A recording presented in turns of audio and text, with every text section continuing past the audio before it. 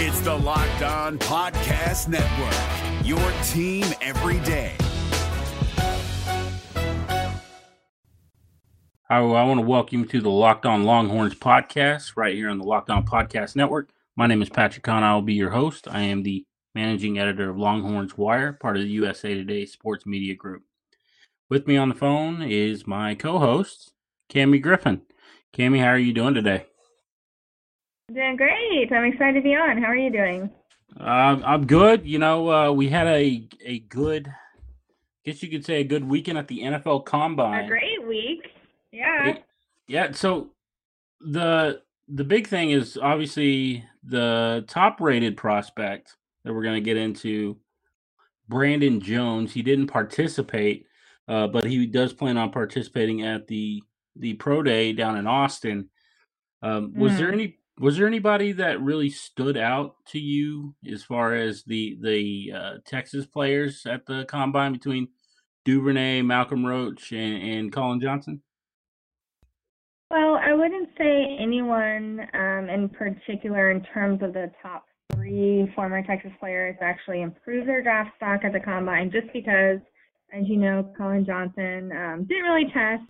He's dealing with a nagging, I guess, groin hip flexor type of injury, which is kind of serious considering his injury-prone past. But Brandon Jones obviously is recovering still and somewhat from that shoulder surgery. So he's still, I think, impressed in terms of the interview process. As we know, he studied every NFL defensive scheme from the 2019 season. He brought a specific folder, I guess you could say, for each team's defensive scheme. So I know that probably impressed a lot of NFL executives and scouts throughout the interview process. That probably bumped his stock up a tad bit. But obviously, Devin Duvernay, we know he has a lot of speed.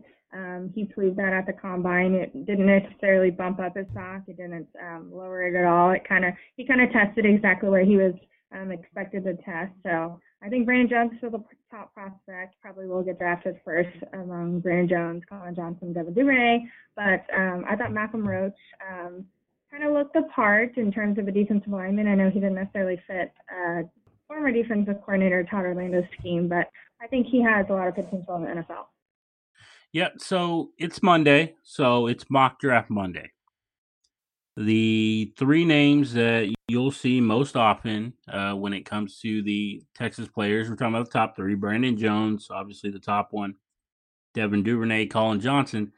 It can really vary between which website, which writer puts out the mock about who's the top, player. I mean, because I've seen NFL.com, I believe, had or maybe, I'm sorry, it was CBS who had Devin Duvernay in like the third round, which was the highest we had seen of any of the players. Most often it's Brandon Jones. What do you have for the mock draft roundup? Yeah, so DraftWire, actually some of our colleagues over at the DraftWire still have Brandon Jones, the top Longhorn drafted. They in particular have him kind of around the top 100 prospects. The recent mock draft had him at number 103 overall to the Carolina Panthers. CBS Sports actually has Devin Duvernay as the top former Longhorn as the number 79 overall player on their big board. But due to obviously the strong, and I mean very strong wide receiver class, if this were any other class, he would probably be a second to third round pick. But due to how many strong wide receivers are coming out this year, he's probably a fourth or fifth round pick. Same as Colin Johnson. I know Pro Football Network compiled a 7-round mock draft that has Colin Johnson at number 129 overall to the Minnesota Vikings. So it kind of varies, but I think amidst all of it, they'll probably, all three of them will be drafted within probably the fourth or fifth round. Yeah, I mean, that seems like the consensus around at this point. Things will change with news that comes out and the various different analysts on how they feel certain players are going to do. Pro days can help out a lot, and then we'll kind of see when they start doing the team visits on kind of who's going where. But it's a long draft process, and we're going to get into that.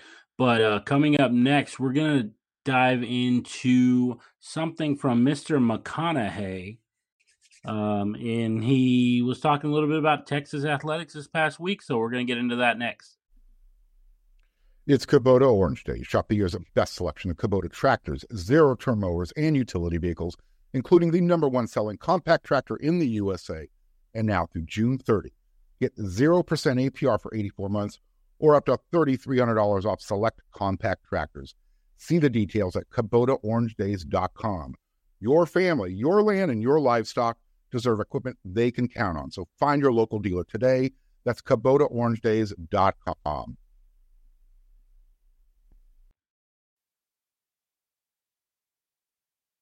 All right, Cammy, I know you were checking out the interwebs. What do you have from Mr. McConaughey? As always, I'm on Twitter, and so it was apparently a great week for Longhorns Athletic. Yesterday, Matthew McConaughey, probably UT's biggest cheerleader, recently tweeted this morning because of the big wins from yesterday's Longhorns. He tweeted that it was a great day because Texas men's basketball obviously defeated number 22 Texas Tech University. Texas track and field won the Big 12. Texas softball defeated number 11 Michigan. Texas women's swimming and diving won the Big 12. Texas men's swimming and diving won the Big 12. Texas women's basketball beat Oklahoma, which is always a great sign. And Texas baseball defeated number 6 Arkansas. So that all happened within the same day yesterday, which is pretty rare and obviously significant. And I wanted to ask you what you thought between all of those was probably the most significant win, or I guess the most high-profile win, or something you thought was the most important. Okay, so you're talking about what was going on Saturday? Yes. Let's see. Typically, I would go with the baseball team beating Arkansas, but losing 2 out of 3 that weekend, I don't know, just kind of makes it look kind of flukish. I'm not saying it is because Texas baseball has been good this year. They're 10-2 right now.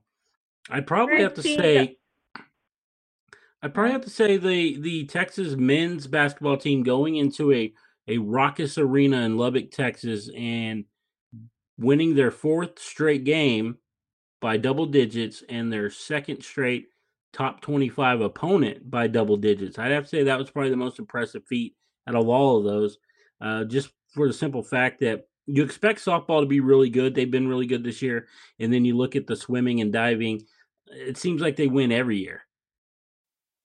Yeah, and the only reason I think the swimming and diving, especially for the men's, for example, I think is up there is because the men's swimming and diving broke actually like 3 meet records to win the Big 12. So I think obviously that's very significant. And I think baseball is important just because obviously they lost to LSU Friday night, and that was their first loss of the season. So you always wonder how they're going to respond.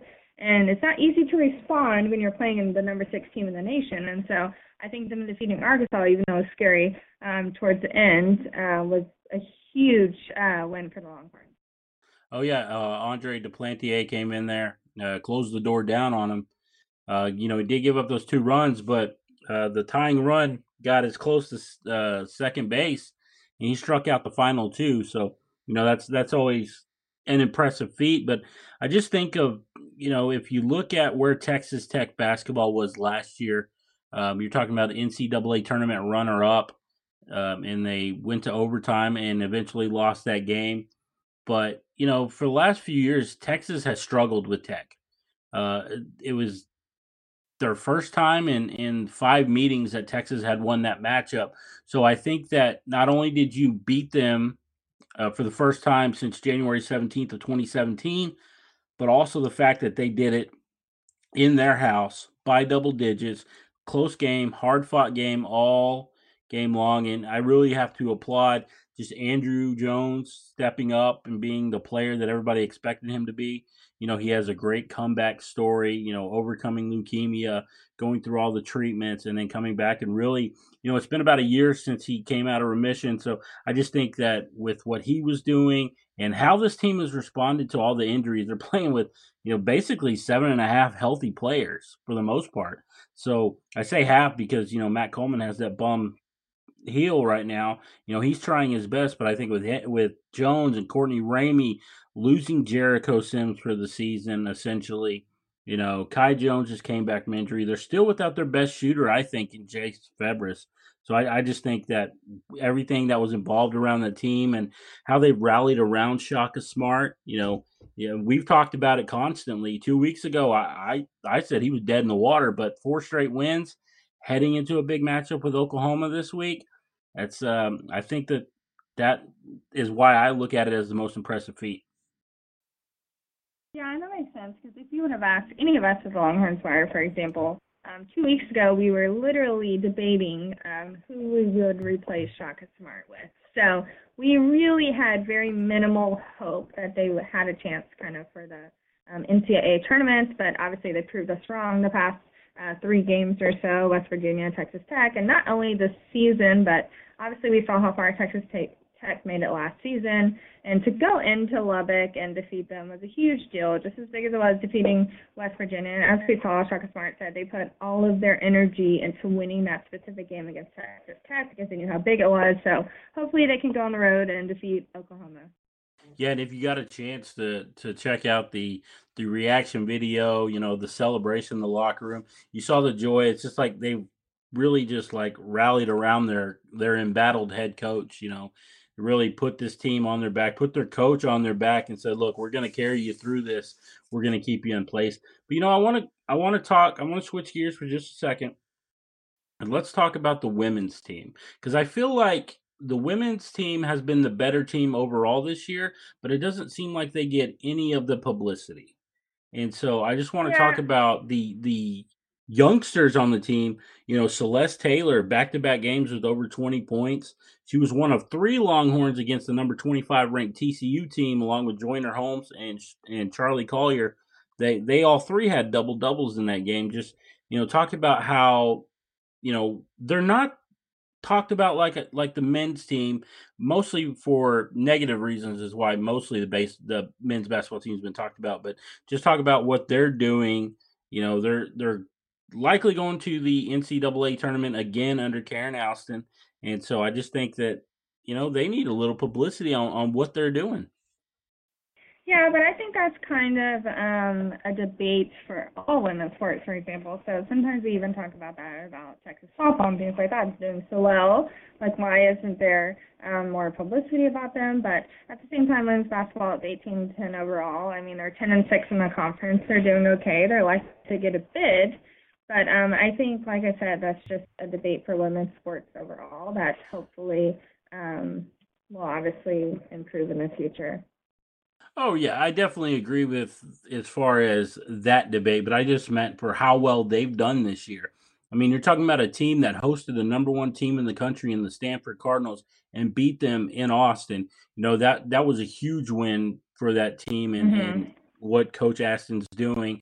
And then like I said, you talk about the youngsters. She's got some seniors that have been leaving, but I think with Taylor and Collier, she really has 2 very good keys to her team that she can really help build and hopefully turn this into a top 10 top 5 team.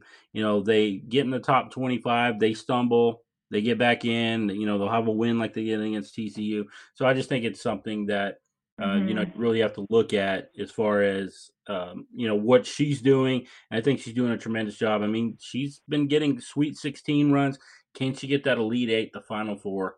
That's the big thing that I think is really going to help her, because obviously she's not having trouble recruiting because both Collier and Taylor were in the McDonald's All-American game. So she gets talent.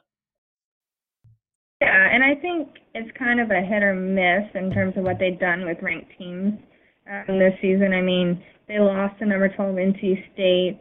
Obviously, they defeated number 1 Stanford, which is probably their biggest win of the season. I mean, right after that, they lost to number 19 West Virginia. They played and lost to number 2, I guess, number 1, depending on which ranking you're looking at, Baylor. So they're kind of flip-flopping in terms of the ranked teams they've played. Just recently on the 26th, they defeated number 25 TCU. So I think they're kind of flip-flopping, but I think they're strong enough to make a run in this tournament. Definitely going to be some consistency. That's what they really need from that team. All right, well, coming up next, we're going to talk a little bit about the spring sports. Let's talk about baseball. We're going to talk about softball. We're driven by the search for better, but when it comes to hiring, the best way to search for a candidate isn't to search at all. Don't search, match with Indeed. 93% of employers agree Indeed delivers the highest quality matches compared to other job sites, according to a recent Indeed survey. And listeners of this show will get a $75 sponsored job credit to get your jobs more visibility at Indeed.com/podcast. Just go to Indeed.com/podcast right now and support our show by saying you heard about Indeed on this podcast. Indeed.com/podcast. Terms and conditions apply. Need to hire? You need Indeed.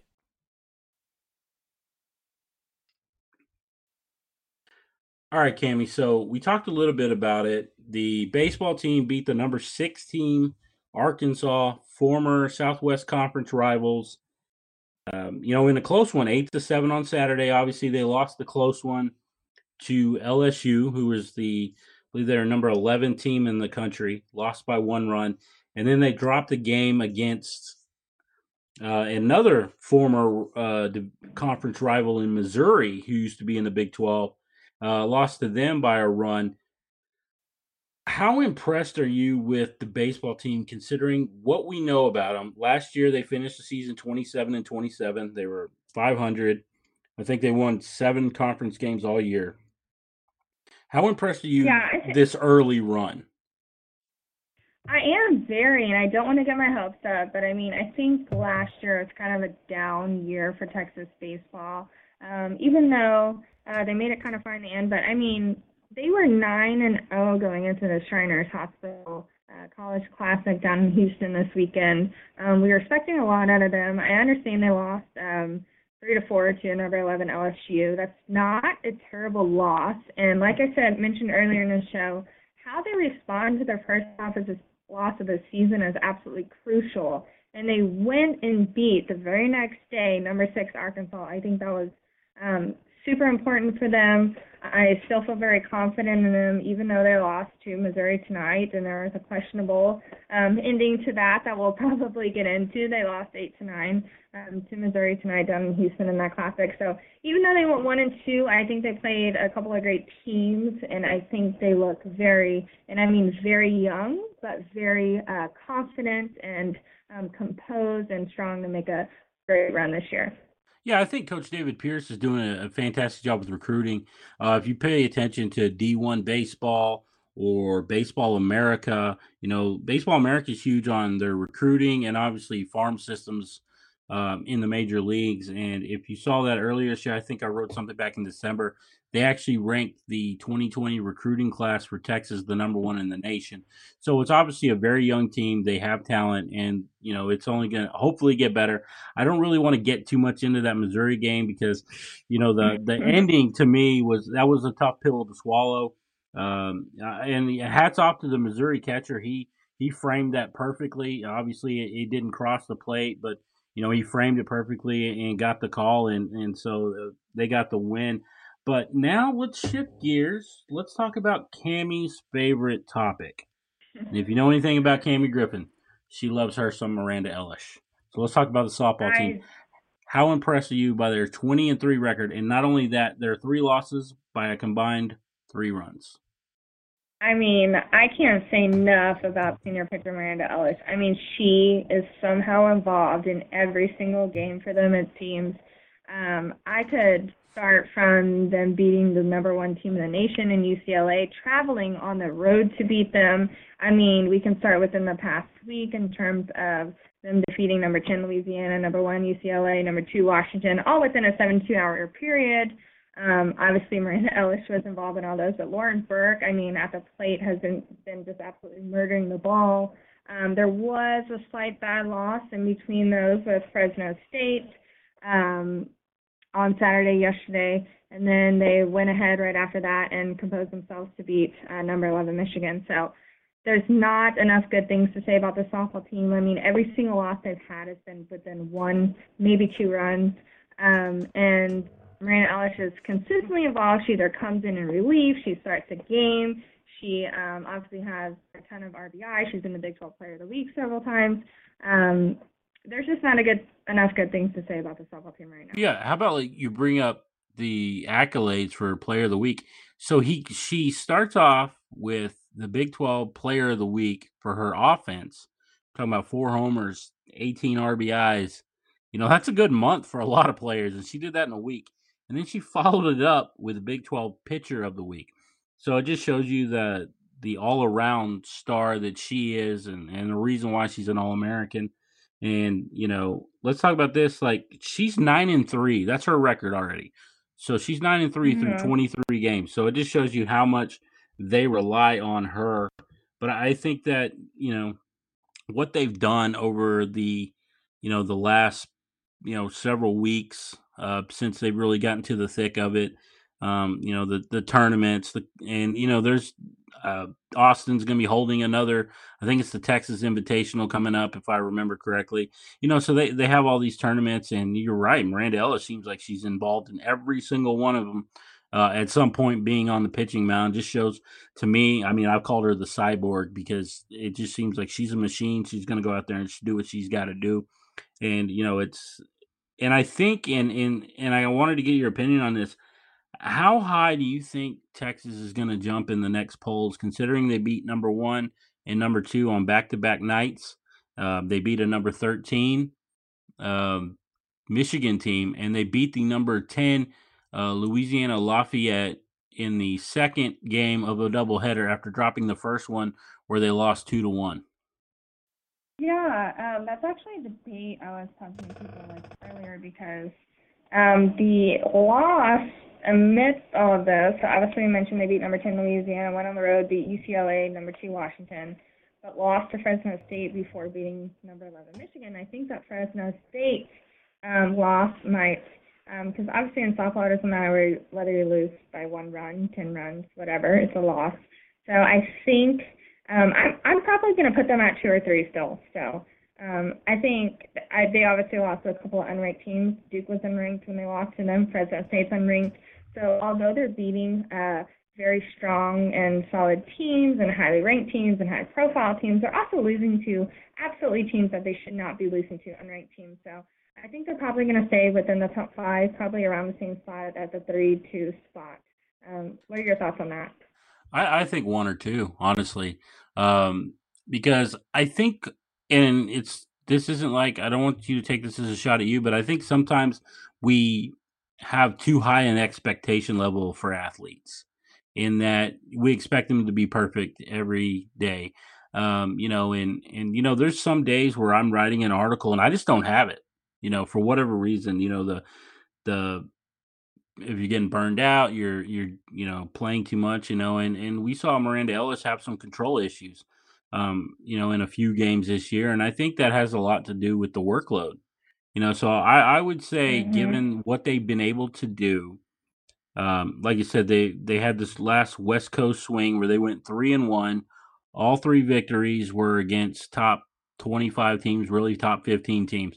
So I really think that you got to factor in, where they're playing, the conditions that they're playing in, and just shows that, and the fact that they're competitive and in every game, I think says a lot about what they're doing. And I think that just shows you just how tough it is to win. And they're doing a fantastic job of this night in and night out. And, it's, for somebody who's kind of new to watching softball. I mean, I've been watching baseball for years, but checking out softball and seeing how this team is built. You talked about Miranda and you talked about Lauren Burke. Let's talk about one player who I really enjoy watching, Courtney Day. I mean, she's just a freshman, and she looks like she's got All-American written all over her. I agree, and I was just actually going to mention that with all the pictures when you mentioned no one's perfect and people struggle at times, which I agree, and Ellis has struggled at times. Courtney Day has struggled at times. Like, we thought she would probably never lose a game at one point in her freshman career because she was off to such a strong start. O'Leary has struggled at times. They've had to pull her pretty much after 1 or 2 innings. So no one's going to be able to show up every single game. And I think that's one of Texas' strengths because when they are playing a solid team, a ranked team, high-profile team, anything of that nature, they always show up. And even when they don't show up, like you mentioned, we lose by maybe a run. So they're a very solid team, and I think they're going to make the College World Series this year. Oh, yeah, and that would be fantastic for the program and everything they're doing. And, we talked about them. We haven't even talked about, Shannon Rhodes. She had that big 3-run homer against Boise State. Caitlin Slack, Caitlin Washington, Janae Jefferson. I mean, you go up and down this lineup. They got 10 or 12 players on this roster that could start for any D1 program across the country. So the fact that they have that kind of depth, and it just tells you what Mike White is doing, and, just how fantastic of a coach he is and the recruiter that he is. I mean, obviously he got Lauren Burke and Miranda Ellis to come over from Oregon, who they have a fantastic program there, but they come down to Texas and they're really help building something here. So I really think that, up and down the lineup, it just shows. And we're going to talk more about them coming up. But that's going to do it for our first episode right here on the Locked On Longhorns podcast. Join us each and every day. We will be talking about Texas athletics up and down. We're going to get more into football, and I think that's really where we're going to hit, on Tuesday. We're going to talk a lot more football, a lot to get into. Sam Ehlinger, the new offense, the new defense. There's going to be a lot. So I want you to follow Cammie on Twitter at CammieANG. You can follow me at Pat Sports Guy. Check us out on Longhorns Wire, and we will see you tomorrow. Okay. You're Locked On Longhorns, your daily podcast on the Texas Longhorns. Hey, Prime members, you can listen to this Locked On podcast ad-free on Amazon Music. Download the Amazon Music app today.